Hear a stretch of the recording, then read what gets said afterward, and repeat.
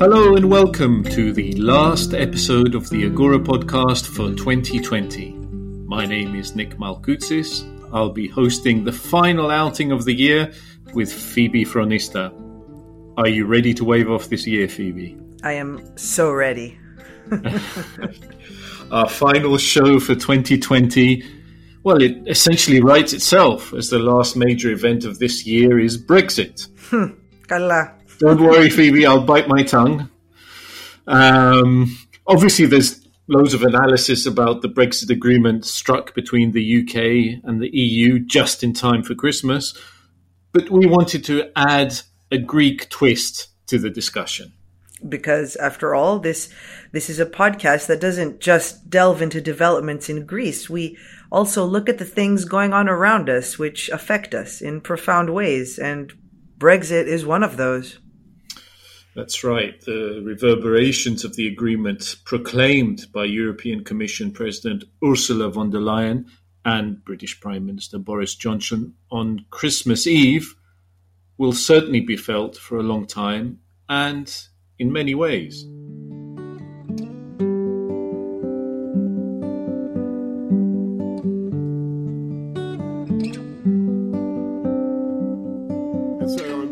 Tell you this afternoon that we have completed the biggest trade deal yet, worth £660 billion a year, a comprehensive Canada-style free trade deal between the UK and the EU, a deal that will protect jobs across this country, a deal that will allow goods, UK goods. We will continue cooperating with the UK in all areas of mutual interest. For example, in the field of climate change, energy, security, and transport. Together, we still achieve more than we do apart. We've taken back control of our laws and our destiny. We've taken back control of every jot and tittle of our regulation in a way that is complete and unfettered. From January the 1st, we are outside the customs union and outside the single market.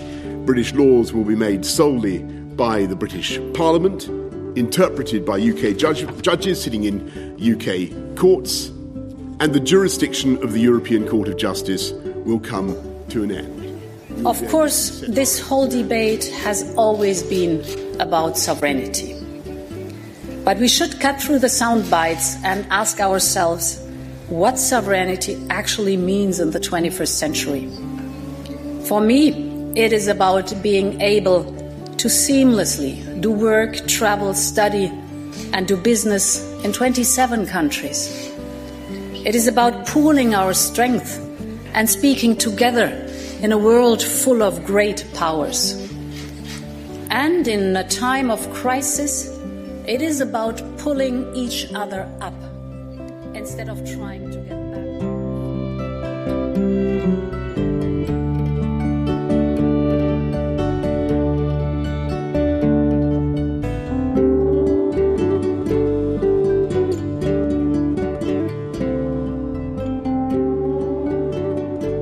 For the first part of the show, we'll be speaking to Nikos Skouteris, an associate professor of EU law at the University of East Anglia in the UK. Nikos has been following the Brexit process closely from the very start, and he'll explain to us how the relationship between Greece and the UK is likely to change over the months ahead.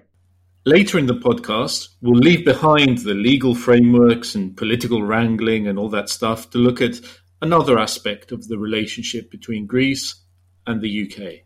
A more romantic aspect. Indeed. Because you've been speaking to Alex Kemp, an Englishman who fell in love with a Greek girl and then came here to travel through the country with his partner. That's right. Alex has captured their adventures and his experiences of the country in a book called Here is Greece. We discuss the book, but also all kinds of other things. Greek shadow puppetry, for instance, Phoebe, of all things.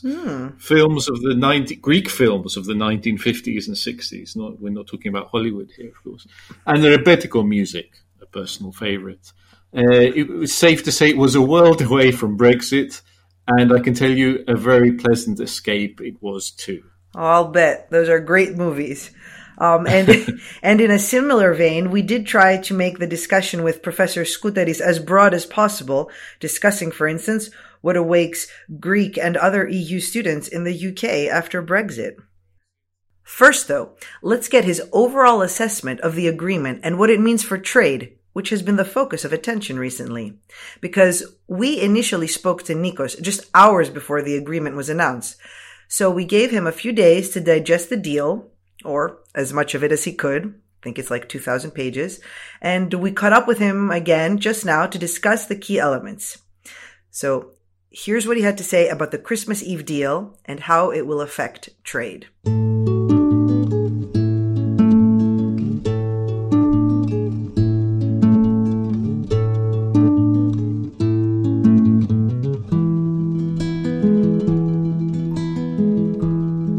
So Nico, have you managed to digest both the slow-cooked turkey that you prepared for your family and the Brexit deal?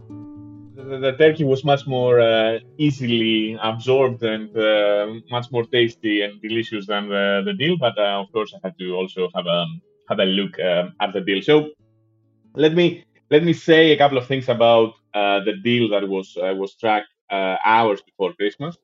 But before I get to that, let me just recap how we got on this deal. So the UK voted, the UK electorate voted to leave the EU back in 2016, and then in the beginning of 2017, in March 2017, the whole process of leaving the EU started after the UK triggered what we call Article 50. Now, I mean, there were many twists and turns, and at some moment in November 2019, there was a withdrawal agreement. So the UK and the EU agreed on the terms of the divorce. So what did they agree? So pretty much they agreed on three things. The first one was the money, right? So how much money the UK owes to the EU, how much money the EU owes to the UK. The second thing had to do with who protects the children. Who are the children of this marriage? Well, EU citizens already residing in the EU and UK citizens already residing in the UK. They decided on and they agreed on the fate, on the status of Northern Ireland. The last thing that they agreed was to give to themselves, the EU and the UK, 11 months over and during which they will negotiate and come to an agreement about the future relationship. Now, normally, this kind of negotiations take place within approximately 48 months, so about 4 years. So from the very beginning, the fact that they gave themselves only 11 months to negotiate the future relationship agreement was a very difficult mission, a very difficult venture. And the fact that they managed to reach an agreement by itself is an amazing accomplishment. It's one of the fastest free trade agreements ever signed. And of course, it is very important because it actually it made us avoid a cliff edge situation, a situation whereby there would be no trade deal between the UK and the EU, and from 1st of January, EU traders that would be exporting the things to the EU and EU traders that they would be exporting the things to the UK would be faced with very high tariffs. It also allowed us to avoid a situation of a very toxic political environment. So there is no real blame game between the UK and the EU. But what if they agree, actually? So the goal of the UK was actually to be outside of the EU customs union and the single market. What does that mean? It means that the UK didn't want to be part of this system, the customs union of the EU, according to which EU traders sell within the EU market without facing any tariff. But the UK also then want to be part of the single market, which means that they don't want to be part of this system that regulates how to actually create certain products. So the kind of regulations that underpin the creation and the manufacturing of products. So they want to be out of those two systems. But they didn't want also their traders to face any tariffs. And in a way, this free trade agreement achieves exactly that.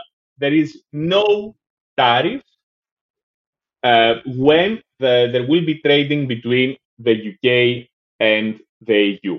Now, there will be no tariffs with regard to goods, but UK traders that they want to still be exporting to the EU, they would have to follow whatever regulation exists in the EU if they want their goods to be actually penetrating and having access to the EU market. So the fact that there will be no tariff borders doesn't mean that there will not be it will be a free pass, if you wish, for the UK traders to the EU. They still have to make their goods in accordance to the EU guidelines if they want to actually export them to the EU.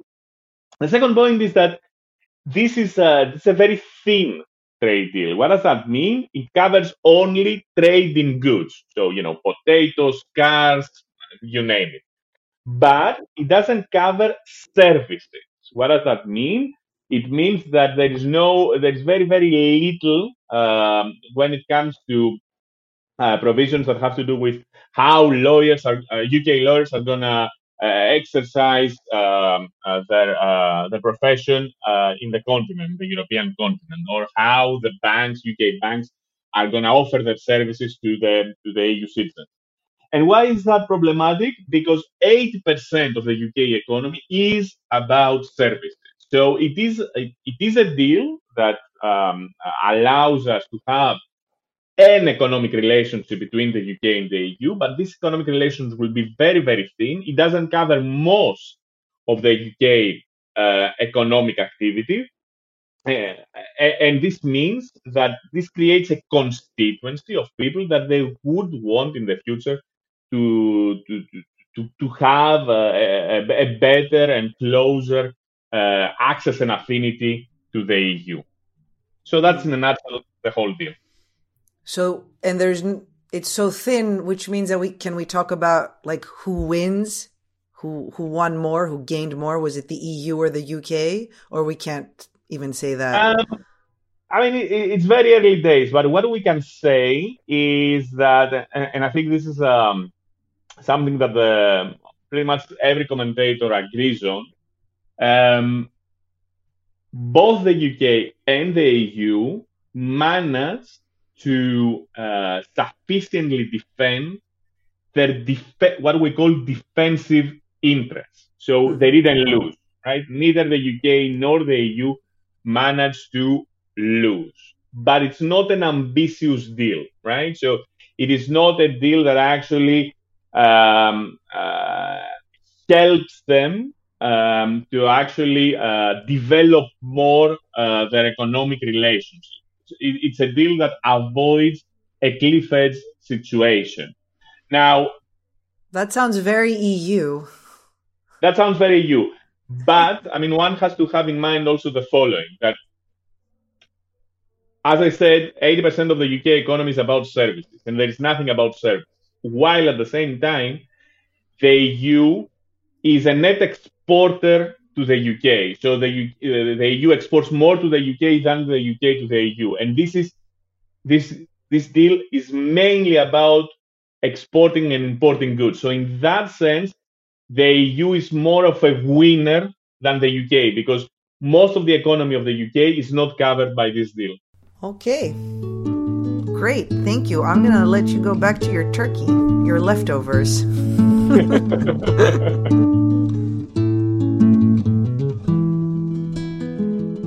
So that was Professor Nikos Skoutaris from the University of East Anglia giving his view about the Brexit deal.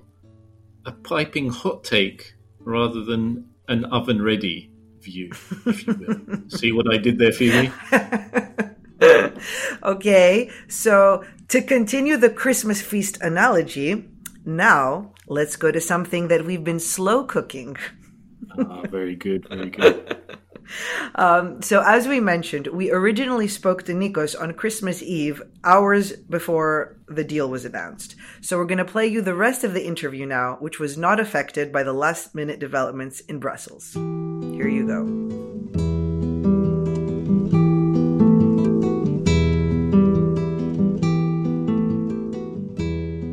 So, full disclaimer, Dr. Nikos Skoutaris, Associate Professor of EU Law at the University of East Anglia, is one of my favorite people in the world.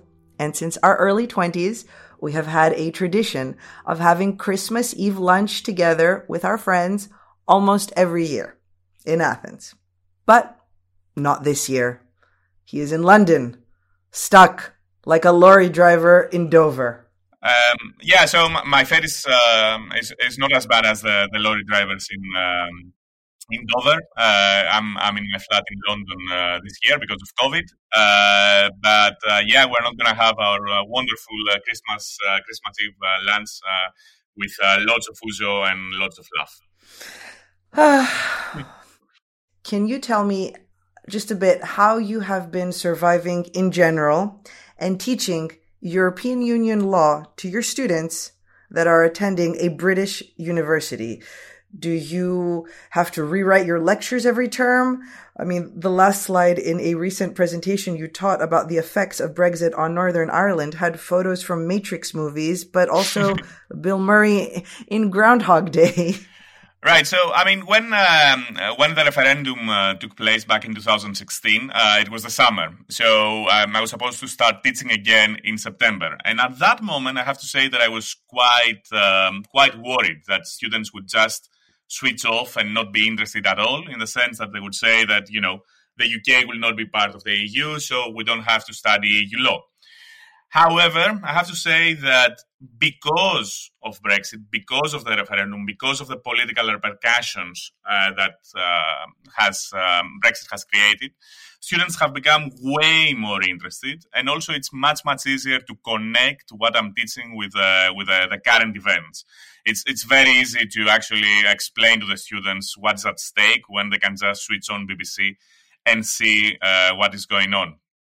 However, yes, I mean, there are moments that teaching EU law here in Britain is really frustrating, not least because we are in a constant drama, facing a constant deadline, and that's why I had the Bill Murray movie poster, but also because it is almost impossible to forecast, to predict what's going on, and that's why I had a photo also of the Oracle of Matrix, because it's impossible to see what's going to happen, and also because social scientists, including lawyers, we are infamous in not being able to predict the future. The UK was a popular destination for Greeks looking to escape the economic crisis in their country over the last decade. I think I may have more Greek friends in London than I do in Greece.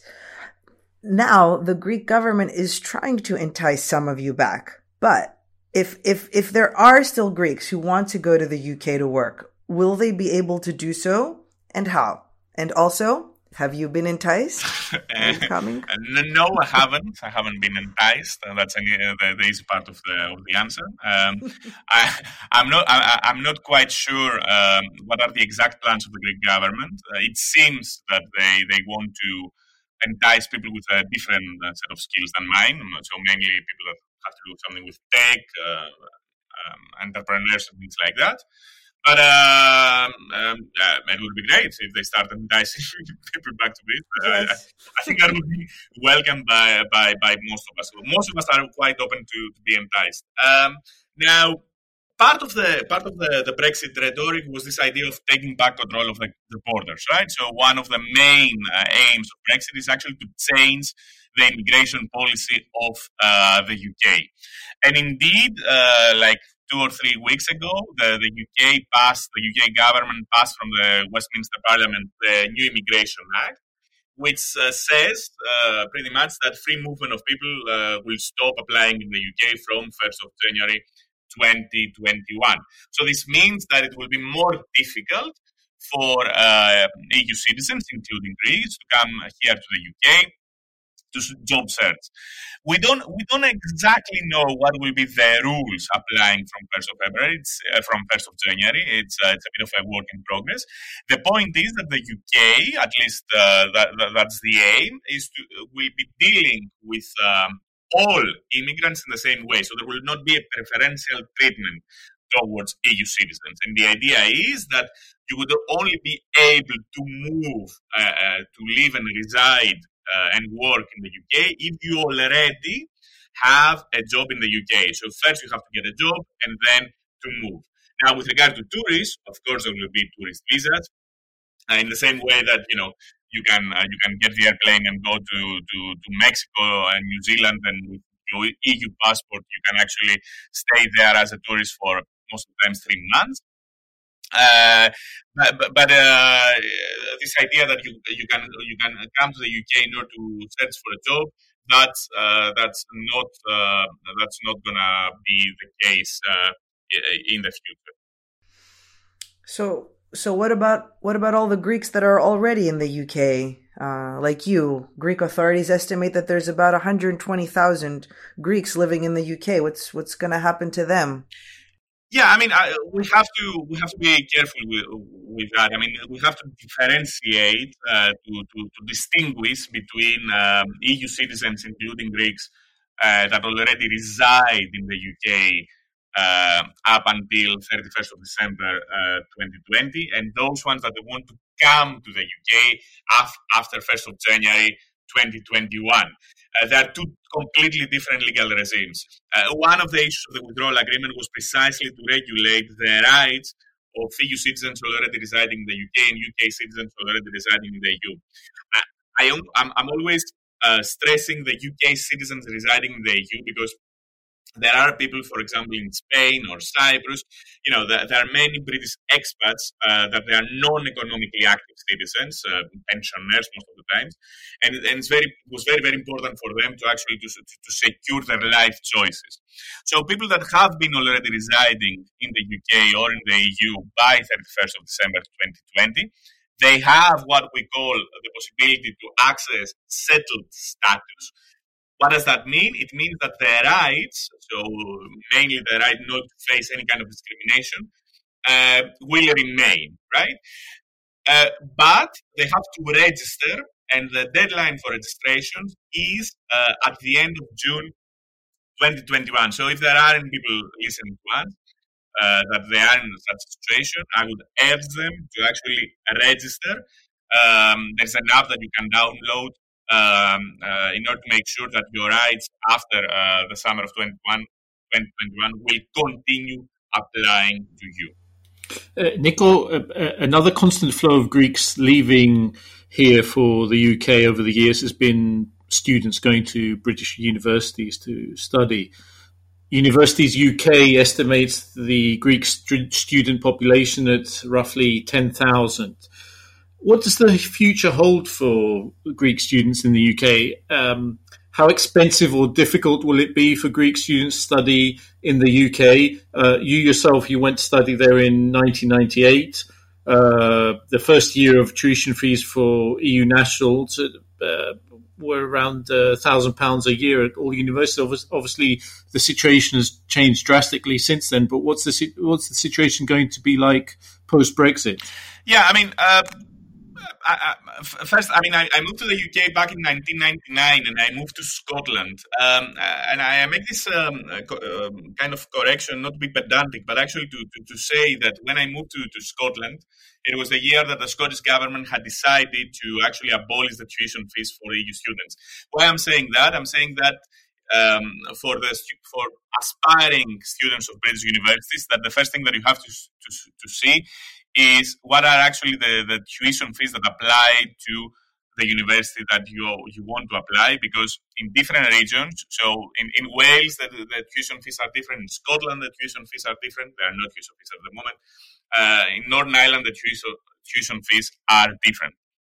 So the first thing that you have to do is to check. Now, as I said, the idea behind Brexit is not to differentiate, to give a preferential treatment to EU people.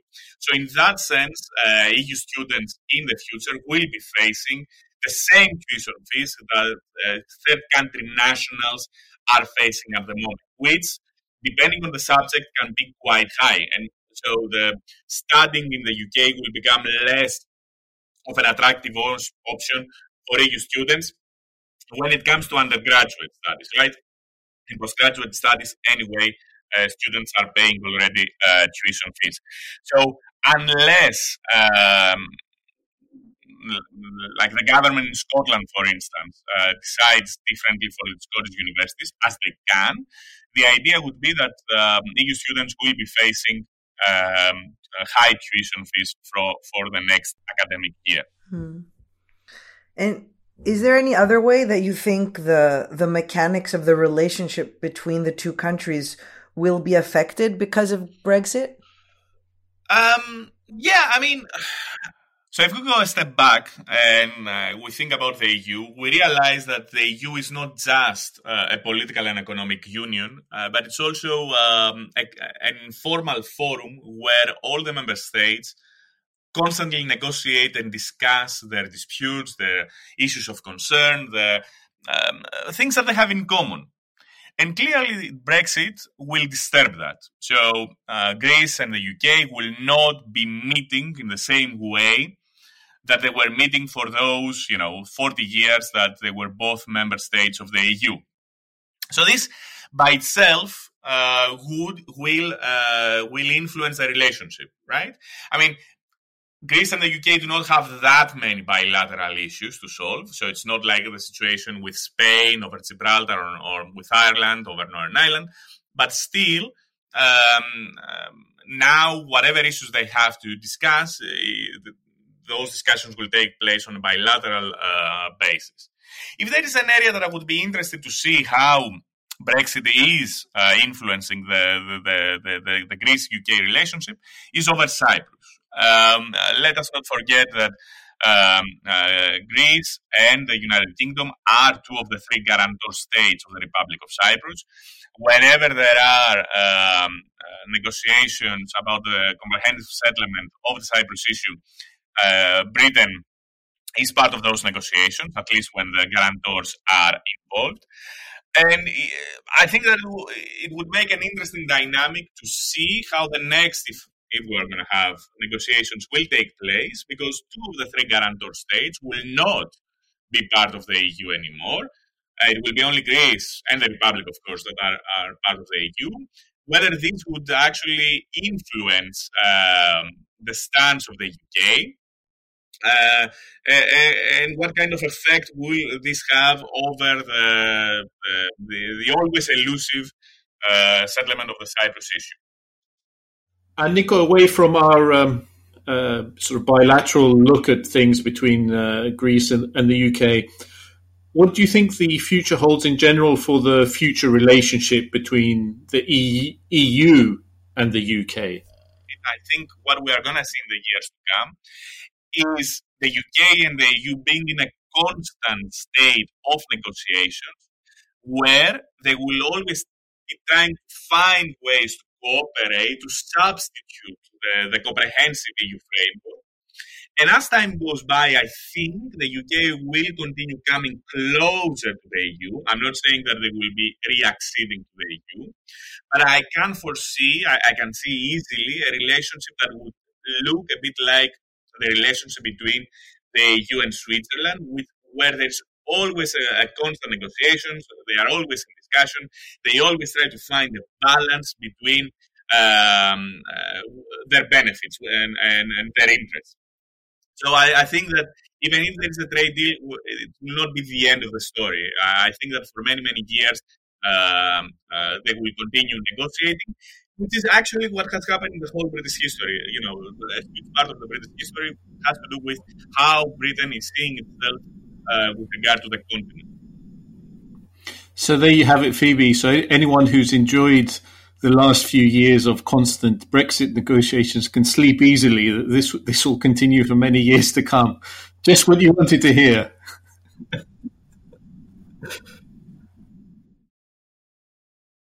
We want to thank you very much for your insight in this half of the podcast into what's happening with Brexit and what we can expect after the process has been completed. Thank you so much, guys. Thank you. Thank you. And I have Uzo here, just waiting whenever you come. And that's a promise. Yes. Bye-bye. Bye-bye.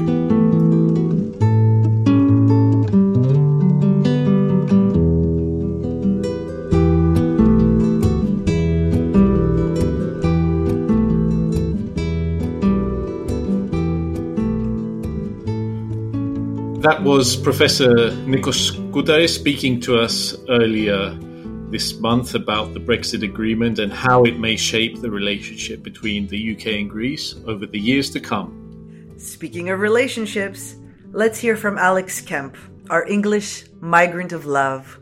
As we mentioned earlier, Alex has spent the last few years in Greece, travelling around the country and immersing himself in local society, culture and customs.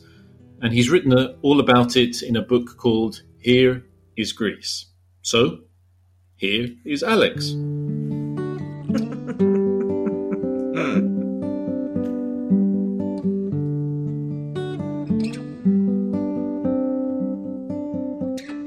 Alex, thanks very much for joining us on the Agora. Thanks very much for having me. Pleasure. I want to start off by looking at your book a little bit.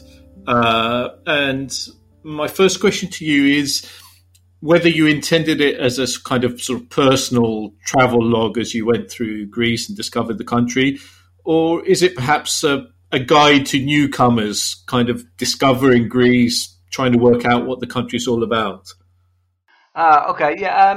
Well, I guess it's a bit of both, really. I mean, it's my story running through from how I first met a Greek girl to proposing to her on top of Mount Olympus, to starting my new life and going from knowing nothing about Greece to, peering around the curtain sort of thing and seeing what really goes on there. So it's kind of my story, but I do a lot of traveling in the book. So, of course, I can't resist talking about some of my favorite places and islands and cafeneos and beaches. So there is that sort of guide, but mainly it's about the people I see and the characters and the things that go on in Greece. I kind of see myself as like a camera just recording what I see.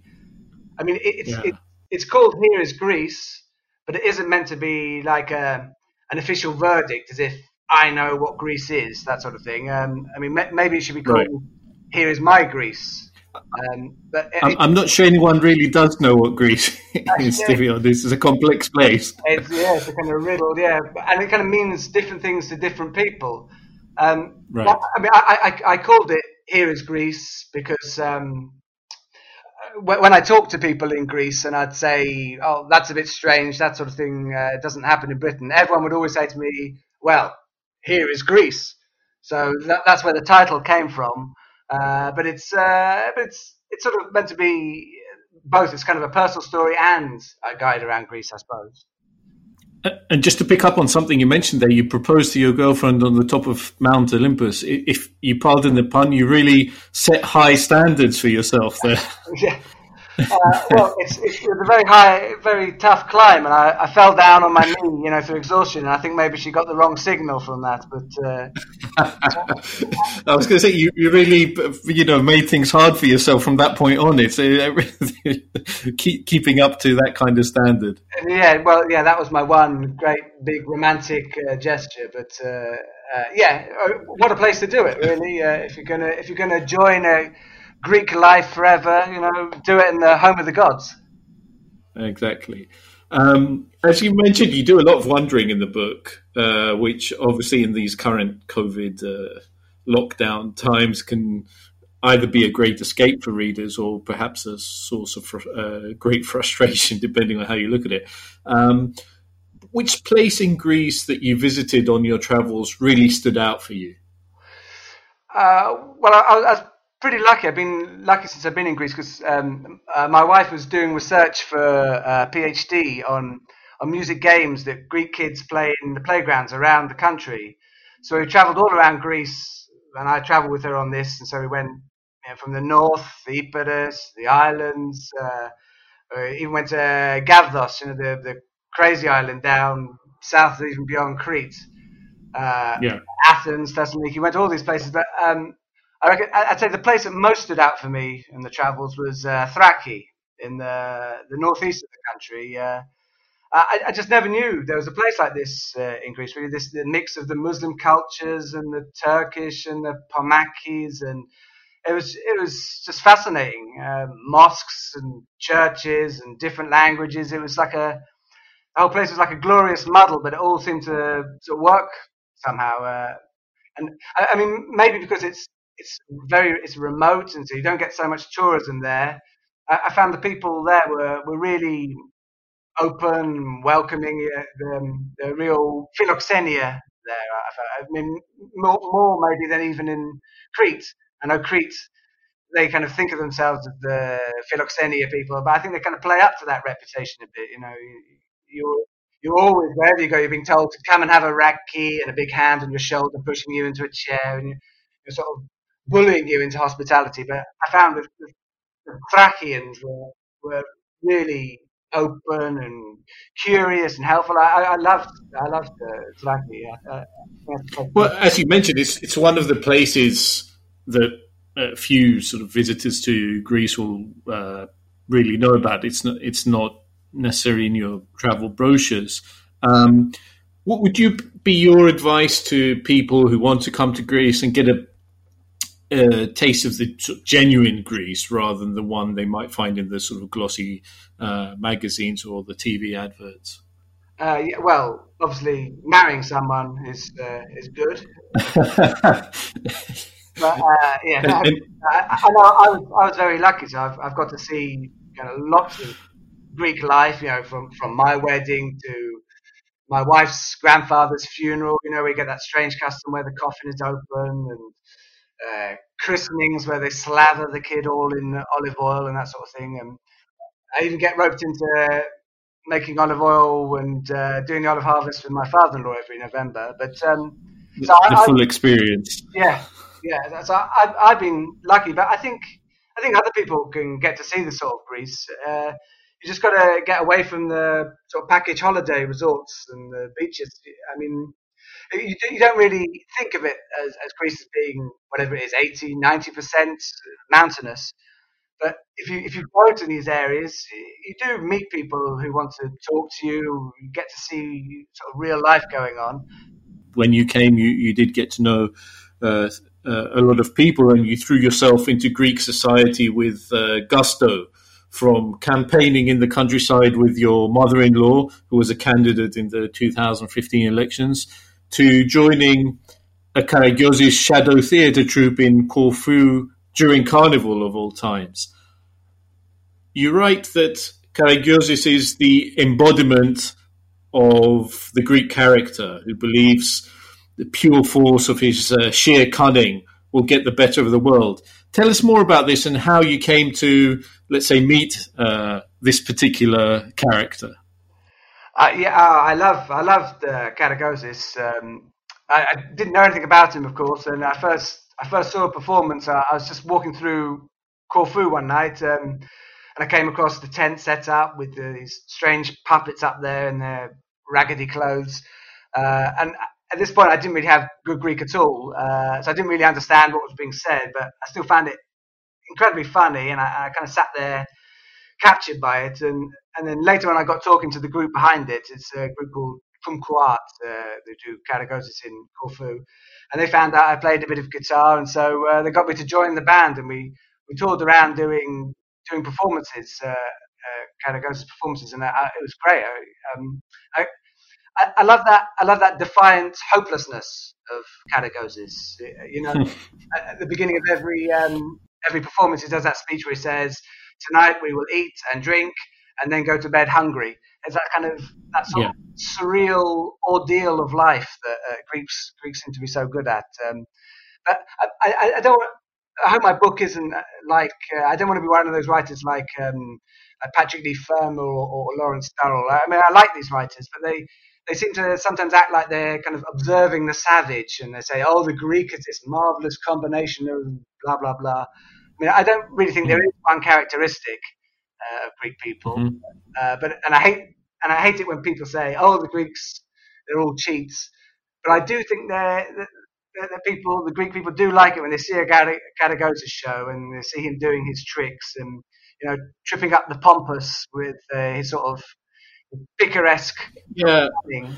Well, I mean, there may well be something in that. I mean, I've been fortunate enough to go to quite a few Karagosis shows with my son when he was younger, and what always struck me was that I mean, you had a packed audience full of kids, maybe with their grandparents or parents, absolutely enthralled by what is shadow puppet theatre in an era of computer games, mobile phones, and so on, and yet this really basic form of entertainment from decades ago had them absolutely transfixed and entertained. And maybe there is something there about sort of tapping into the psyche of our society. Yeah, I think maybe they get different things. The children find it uproariously funny, the sort of all the cavorting going on the screen. But I think maybe the adults, I think they do like the fact that Karagosis is doing his cunning, and maybe it's saying other people, other countries might be powerful and Greece might be poor, but they're clever. Karagosis can always sneak his way out of something.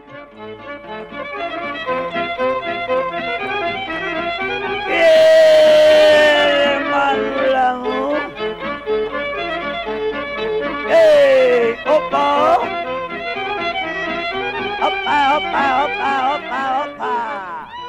as I mentioned before, you write about going on the campaign trail with your mother-in-law during the summer of 2015, which was one of the most volatile periods and election campaigns in recent memory. That would have been a unique experience for everyone, even someone born and raised here. Can you describe some of the campaign highlights and perhaps insights that you gained during this extraordinary period? It was a real volatile time. It was election. It was just after the referendum that Tsipras called, and maybe as you discussed earlier, it's not always a great idea to call a referendum, as we see in Britain. But everyone was very worked up about this election. I went to a big rally for Tsipras in Egalio in Athens, and it felt completely different from the British elections and the British campaigning that I'd seen. There was, British politicians have a few hand-picked people for stage-managed photo opportunities. Here in Egalio, the square was just full of hundreds of people, all shouting abuse, or some of them just having perea, sitting there with their tipero. But it was like a real throwback. It felt like really kind of engaged in politics. Somebody actually making a speech to hundreds of people. But then I went campaigning with my mother-in-law. Her constituency is Elia, so it's pretty rural. So we were going to lots of just tiny villages high up in the mountains, but still still, it was a real feeling of passion. It's the kind of the passion that really got to me. Even in these villages where you have the cafe neos, one for the right, one for the left wing, and they're kind of shouting over the square at each other and throwing their mujas and stuff. And I mean, politics really seems to matter in Greece. And the hatred of the EU in this election seemed very intense. I remember one farmer saying to me, "We should all get guns, but you're not brave enough in cities." It really felt it doesn't matter. And I think people in Greece are more engaged in politics than Britain. I always like it when you drive around the country and you see graffiti on the walls, "New Democracy" or "Kukue" or something. No one's going to bother to paint Liberal Democrats in a wall back in Britain. Yeah, tribal. I mean, it does remind me very much of how Greeks also follow sports, particularly football, which is also something you experienced. It is a very tribal thing, and we often do tend to take things to extremes. But moving away from politics, I noticed that you tweeted that your 4 Greek heroes are a painter, Theophilos, a composer, Manos Hatzidakis, an actor, Thanasis Vegos, and a communist revolutionary, Nikos Belogiannis. Can you give us a bit of an idea of what speaks to you about these men's lives and works? Well, all of them, in my mind anyway, they sort of sum up a sort of Greekness, really. Vegos, I love. Just like when I saw Karagotis, I first saw Finos films on TV when I didn't really have good enough Greek to understand everything that was going on, but I found them incredibly funny, and I love that world that they created, and all the same characters that appear. And Vegos was definitely my favourite. Maybe as a bald man, there was some sort of solidarity for fellow. Well, no. If it puts your mind to rest, I'm with you on this one. Since I was a kid, I've always been a big fan. Although I have to say that it's one of the few points on which we disagree with our producer Phoebe Fronista, because she's not a fan at all of Vegos, and well, what can you do? You can't account for taste, really, can you? He sort of reminds me of a Karagotis figure. He's always got his bad luck, and he's always thwarted, and he's always chasing some sort of dream. It's kind of how I see Greece, really. But σου έφερα μία ντουζίνα οδοντόπαστες παγκοσμίως γνωστές. Ορίστε. Χθες κυκλοφορήσανε. Αυτή η μάρκα είναι άγνωστη. Και τι με αυτό. Και ο Κολοκοτρώνης άγνωστος βγήκε στην πιάτσα, αλλά μετά του φτιάξανε κι άγαλμα. Αν τα χωρατά, κι εγώ άγνωστο πράγμα. Yeah, I think he's the ultimate Greek everyman, really, isn't he?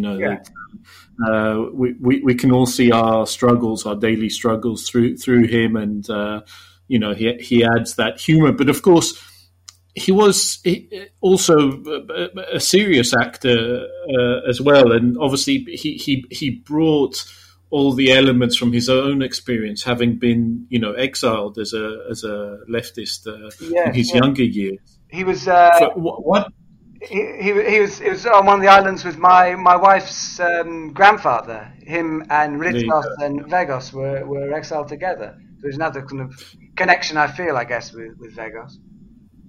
Yeah, and for me, it's one of the reasons that he could also, when he was playing serious roles, draw on this kind of depth. That he wasn't just a slapstick comedian.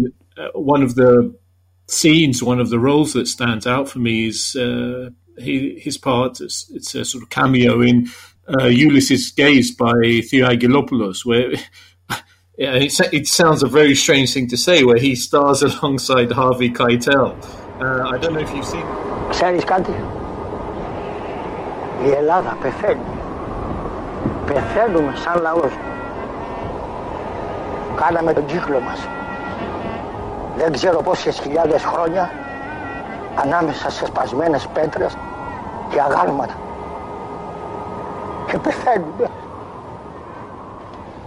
Vegos is playing a cabbie who is driving Harvey Keitel from Greece to Albania. I mean, the scene sounds surreal enough in itself. And their journey is then hampered by a snowstorm, and they share a drink.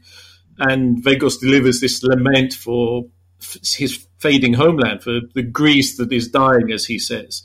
And it is a very eloquent passage in this movie, an eloquent words that he delivers, and the scene is very well acted. And I think it is very much what he says then, a movie made quite a while ago now, is still very relevant about the Greece of today, that its struggle to find its place in the world, its relevance, and this kind of almost oppressive, if you like, legacy of its ancient history all around us.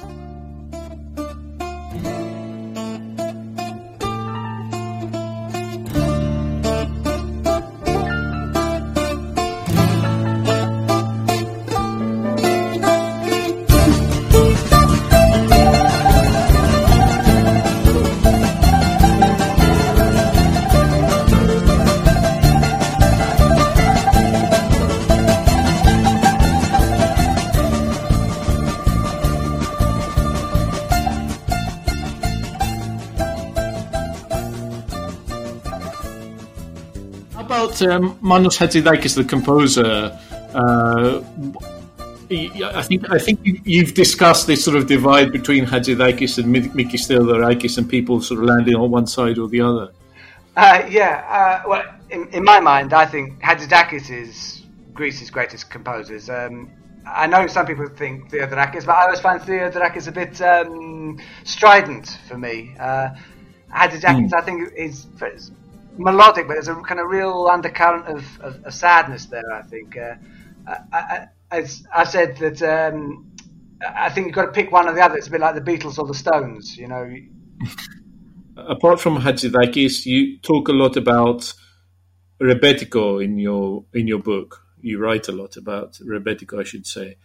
And it's followed you throughout your trails in Greece. You relate an anecdote, which is well known in Greece. We hope it's not just urban legend, about how Grace Kelly saw famed bouzouki player Manolis Chiotis performing in Athens in 1961, and he supposedly explained to her that while the strings of an electric guitar vibrated by electricity, the strings of a bouzouki are vibrated by the soul. What makes Rebetiko stand out for you, Alex? Well, again, it's sort of how I like to frame Greece, really. It's kind of how I romanticize it, maybe. I mean, I love the idea of the rebelliousness of Rebetiko, the brokenheartedness, that pain, the surliness, the hash smoking, the suit wearing, and the songs, of course, are great. I mean, great songs, but I think it's the image I like most. It sort of goes with playing tavli and kafenios and kolbalois. It's of course in the time of the dictator, I think the bouzouki was smashed, wasn't it, as a symbol? So it's got that sort of rebellion as well, playing Rebetiko. It's just the sort of Greece that I always sort of like. I mean, rather than cafeterias and frappes and skiladiko, it's a kind of side of Greece that I always sort of tend to go towards.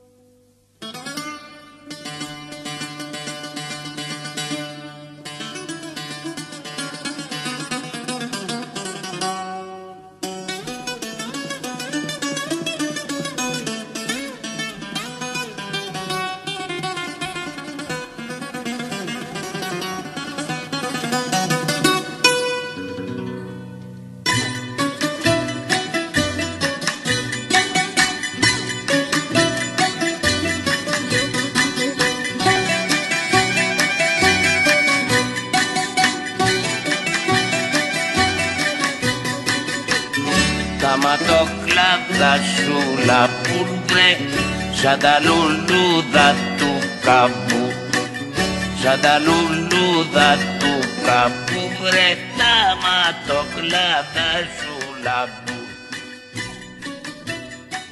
Alex, Your book ends on somewhat of a cliffhanger as you ponder what the UK's departure from the EU might mean for your future in Greece. Since Brexit is upon us, and since this episode is, to some extent at least, about this issue, let's wrap up our discussion with your thoughts on the subject. Do you fear that Brexit will alter the way people from the UK interact with Greece? Will it make the kind of deep, broad, personal relationship you've built with Greece more difficult?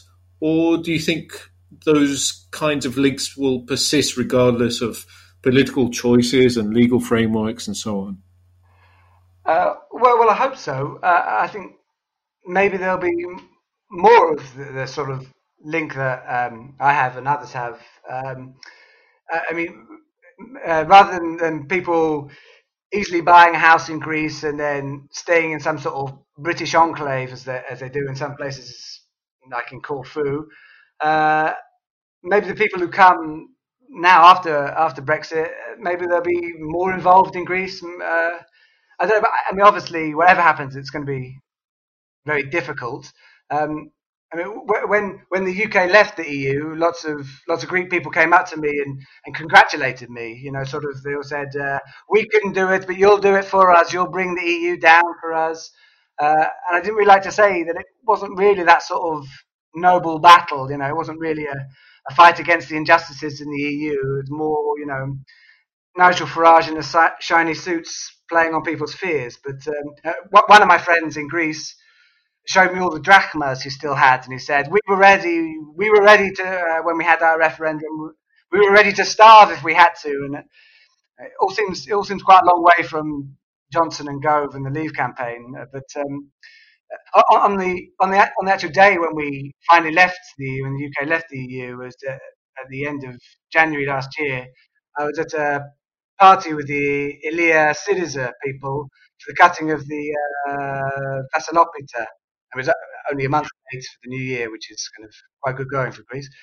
I realised at 11 p.m. when the UK finally left, I was dancing Zebekiko, which kind of felt a sort of a good symbol really for me. And then they asked me to stand up and make a speech. I didn't really know what to say, so I just said, all I can say is that I'm sorry that we're leaving. I said that I know that the EU was flawed. Obviously, the dealings with Greece shows that. But I felt the UK shouldn't really be turning tail. I thought, as a big country, we should stay and try to improve the EU. But I think the thing that got to me most was that now with travel being hard and no Erasmus schemes and things like that, I said to the people there, I said, people just aren't going to be able to come to Greece and fall in love with a beautiful Greek girl. I said, pointing to my wife, who was dying of embarrassment at this point, trying to hide behind a pillar. But I think that's true. I think that's the very sad thing, is that it will be difficult for people to come and fall in love and make families and make a life in Greece. And it's very sad.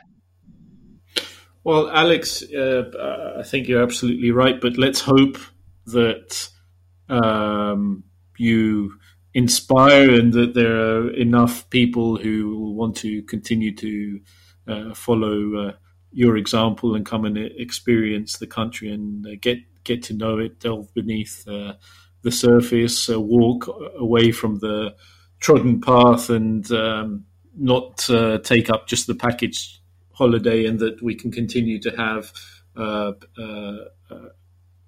broad and complex and fulfilling relationship between the UK and Greece going forward, regardless of whatever else may happen. Yes, yeah. Let's hope so. Makari.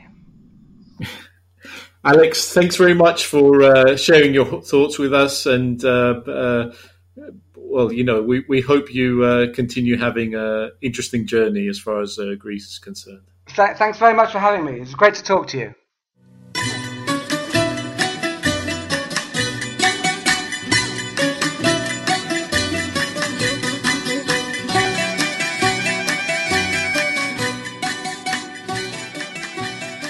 That was writer Alex Kemp speaking to Nick about getting to know Greece and a whole slew of crazy Greeks. And a few sane ones as well, I might add. Of course, that's something that we hope people from the UK will continue to do regardless of Brexit. The same goes for Greece, of course.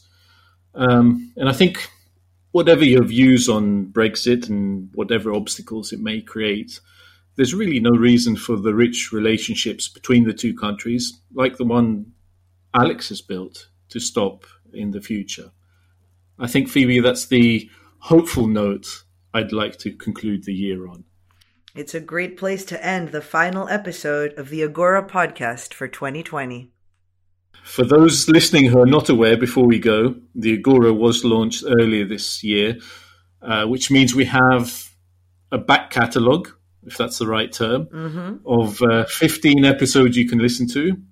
Some of those, such as our look back at the 10 years since the Greek economic crisis began, or our retrospective on Greece's stunning victory at the 2004 European Football Championships, are pretty timeless. And I guess what I'm trying to say there is that you have no excuse not to check them out in the coming days. And remember, you can find us on Acast, Spotify, Apple Podcasts, and Google Podcasts. And we'd love it if you could rate us and send us your feedback. Before we go, just a special mention to our colleagues at Macropolis who have been regular guests on the podcast throughout the previous months. That's Yannis Mouzakis, Omaira Gil, Alexandra Voudouri, and Georgia Naku. Thank you very much for your insight and your time. If you want to find out more about the political and economic analysis done by Macropolis, you can find us at www.macropolis.gr, and the Macropolis is written with a C. And last but not least, we want to say another big thank you to the band that's provided us with our theme song and other music for the show. They're called Burgundy Grapes. They're amazing, and you can find their music on Bandcamp, Spotify, and other places. Check them out. They're great. Absolutely. Thank you to both of the Burgundy Grapes for their contribution, and the theme song that we use at the start and the end of the show, which is called Straight Line Blues. That's about it. It's time for us to go. Our final thank you goes to everyone who has listened to and supported the podcast. We really do appreciate it. We wish you all a healthy and happy 2021. Happy New Year.